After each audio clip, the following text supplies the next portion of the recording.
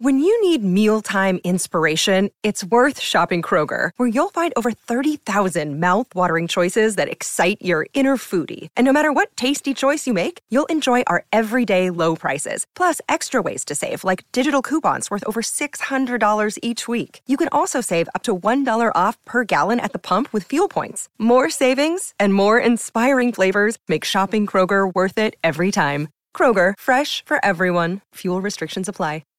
If you've got a thirst for knowledge that never quits, Brightside Podcasts are just what you need. Whether you're into recent discoveries, space exploration, true stories, or useful tips for self-improvement, psychology, gadgets, or just your day-to-day routine, there's something for everyone. So, once they explode, stars aren't supposed to come back to life. But some of the stars somehow have survived the Great Supernova Explosion. Such zombie stars are pretty rare. Scientists found a really big one called LP-4365. It's a partially burnt white dwarf. Now, a white dwarf is a star that has burned up all of the hydrogen, and that hydrogen was previously its nuclear fuel. In this case, the final explosion was maybe weaker than it usually is, not powerful enough to destroy the entire star. It's like a star wanted to explode but didn't make it, which is why part of the matter still survived. One of those zombie stars used to be a white dwarf, or just left over from an explosion. It gobbled up too much from another star and, surprisingly, managed to explode once again.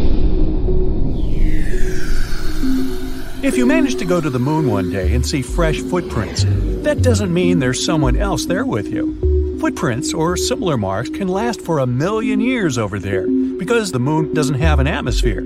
There are no winds, not even a breeze, that can slowly erase those footprints. In outer space, you'd be strong enough to weld two pieces of metal together with your own hands.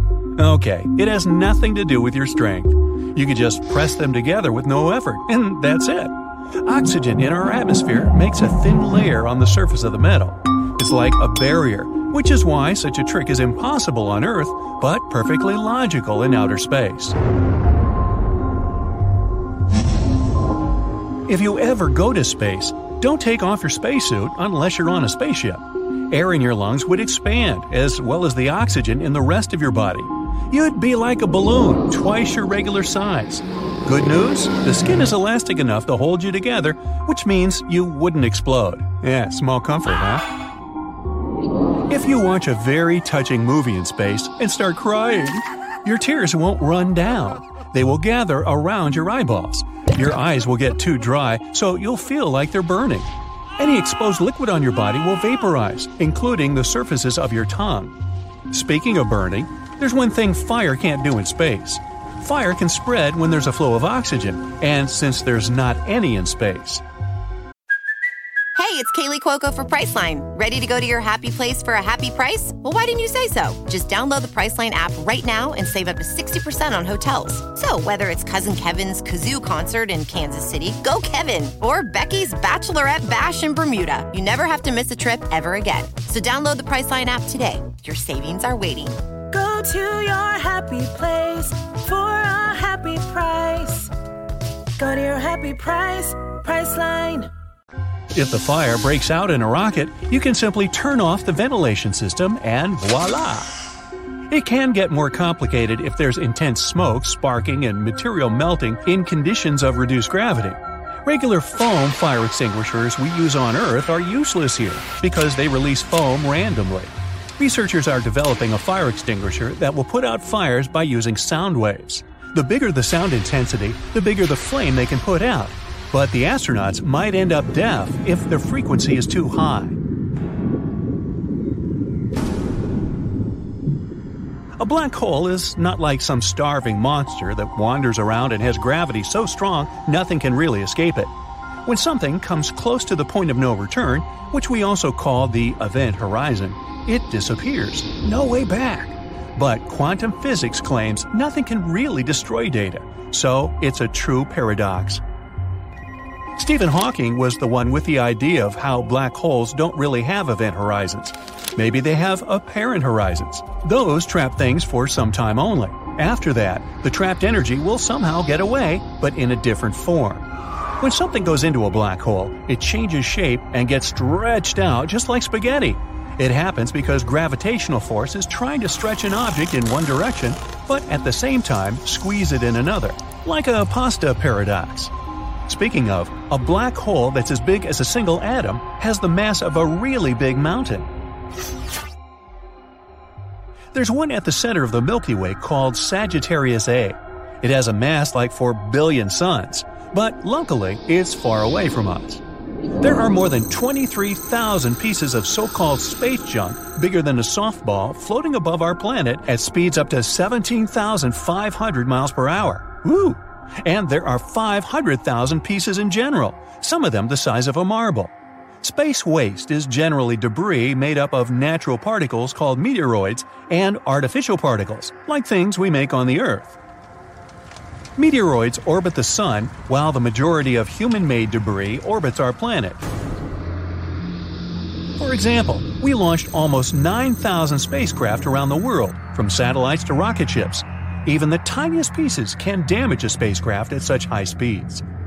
Galaxies, planets, comets, asteroids, stars, space bodies are things we can actually see in space, but they make up less than 5% of the total universe. Dark matter, one of the biggest mysteries in space, is the name we use for all the mass in the universe that's still invisible to us. There's a lot of it. It may even make 25% of the universe. Dark energy makes the rest of the 70% of the universe. Scientists don't know much about it, but they think dark energy could be behind the increasing expansion of the entire universe, while dark matter slows it down. Dark matter doesn't interact with us in any way that we know of, nor does it interact with itself. If it did, we might be able to find dark matter galaxies, dark matter planets, or such objects. Now, astronomers have found the largest hole we've ever seen in the universe.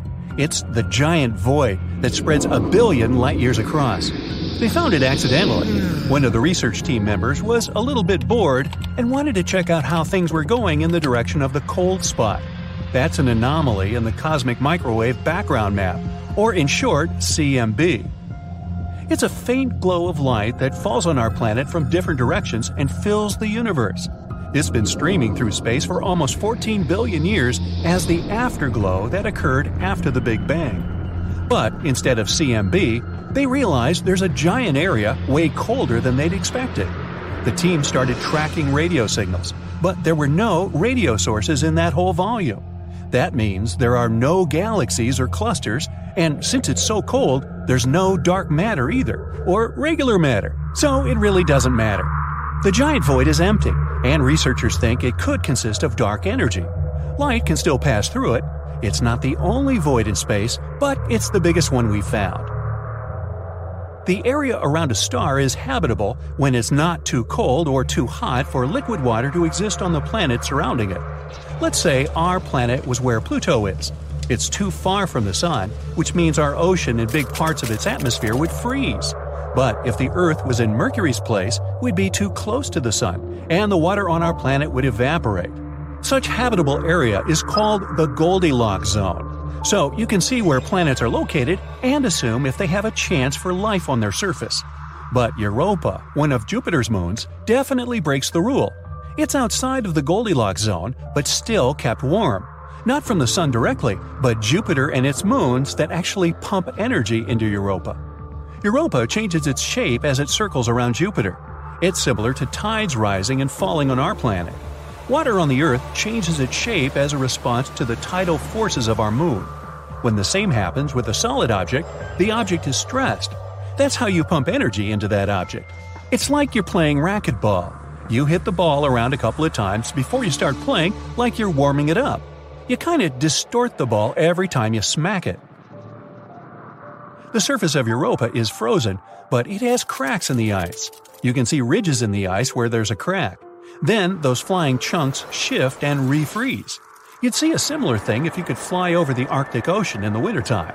There are ice sheets constantly breaking and refreezing. So Europa can't completely freeze. Scientists think there could be an ocean of liquid water under the icy surface. Europa is not the only moon where this is happening. Another of Jupiter's moons, Io, is also warm because of such tidal forces. Io also has volcanoes erupting from within all the time, so it's not only that the sun warms the space bodies and pumps them with energy. Many experts agree the universe might come to its end about 3 to 22 billion years from now. It's expanding all the time, which means it formed from a compact state. If it has a beginning, it's probably going to have an end as well. Yeah, I won't be around for that. One of the popular theories says the growth will slow down, and gravity will become the powerful force that will make the universe shrink. That will lead to complete chaos. Galaxies, stars, planets, space bodies, they will all move, collide, and, destroy one another. It's like the reverse Big Bang. Huge chaos, but this time, everything collapses. Well, on that cheery note, always stay on the bright side of life.